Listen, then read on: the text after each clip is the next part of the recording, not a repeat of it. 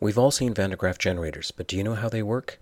It's all about charge, attraction, and repulsion, and a bit of treachery.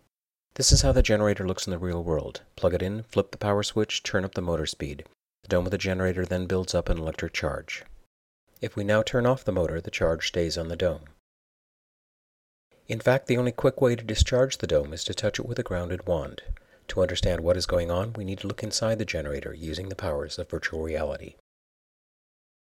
Inside the base of the generator, there is a simple electric motor. The motor is attached to a plastic pulley at the lower end of a rubber belt. The belt runs through a tube into the metal dome. There are no electrical circuit boards. The only thing the power switch and the knob do is control the motor.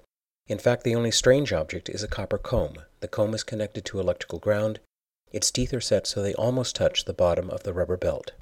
To understand how high voltage is produced, we need to take a closer look at the belt and the pulley.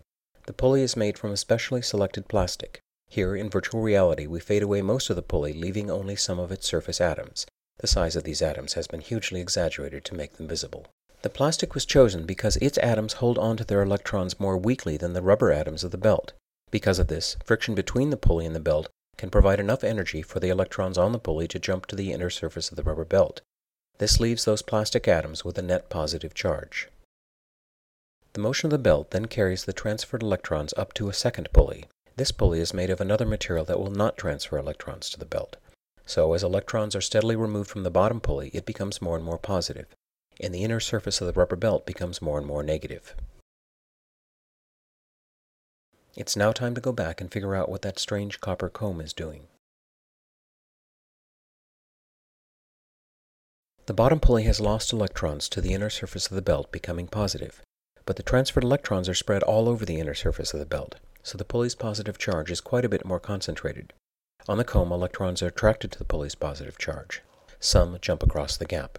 Now comes the treachery. A dirty trick is played on the newly arrived electrons. The rubber belt is an insulator.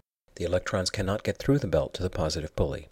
Instead, the movement of the belt rapidly carries them away. As the belt moves upward, it now has a negative charge on both its inner and outer surfaces. All of these electrons exert a repulsive force on one another.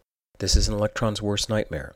If the newly arrived electrons could, they would slither back down the belt and jump back over to the comb. But they are trapped on the insulating surface of the rubber belt and cannot move. However, as they are carried to the top of the belt, the electrons see an opportunity to escape. There is another metal comb almost touching the outer surface of the belt. The electrons can jump the small gap to this comb.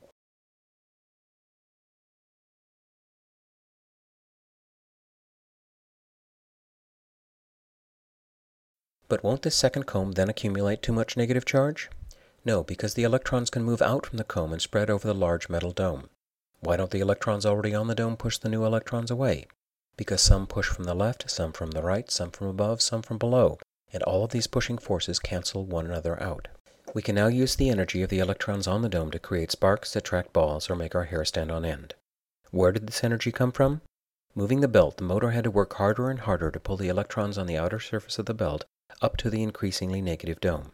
This was done against the electrostatic force trying to push these negative charges apart. In fact, if you listen closely, as the generator is first turned on, you can hear the motor working harder and harder.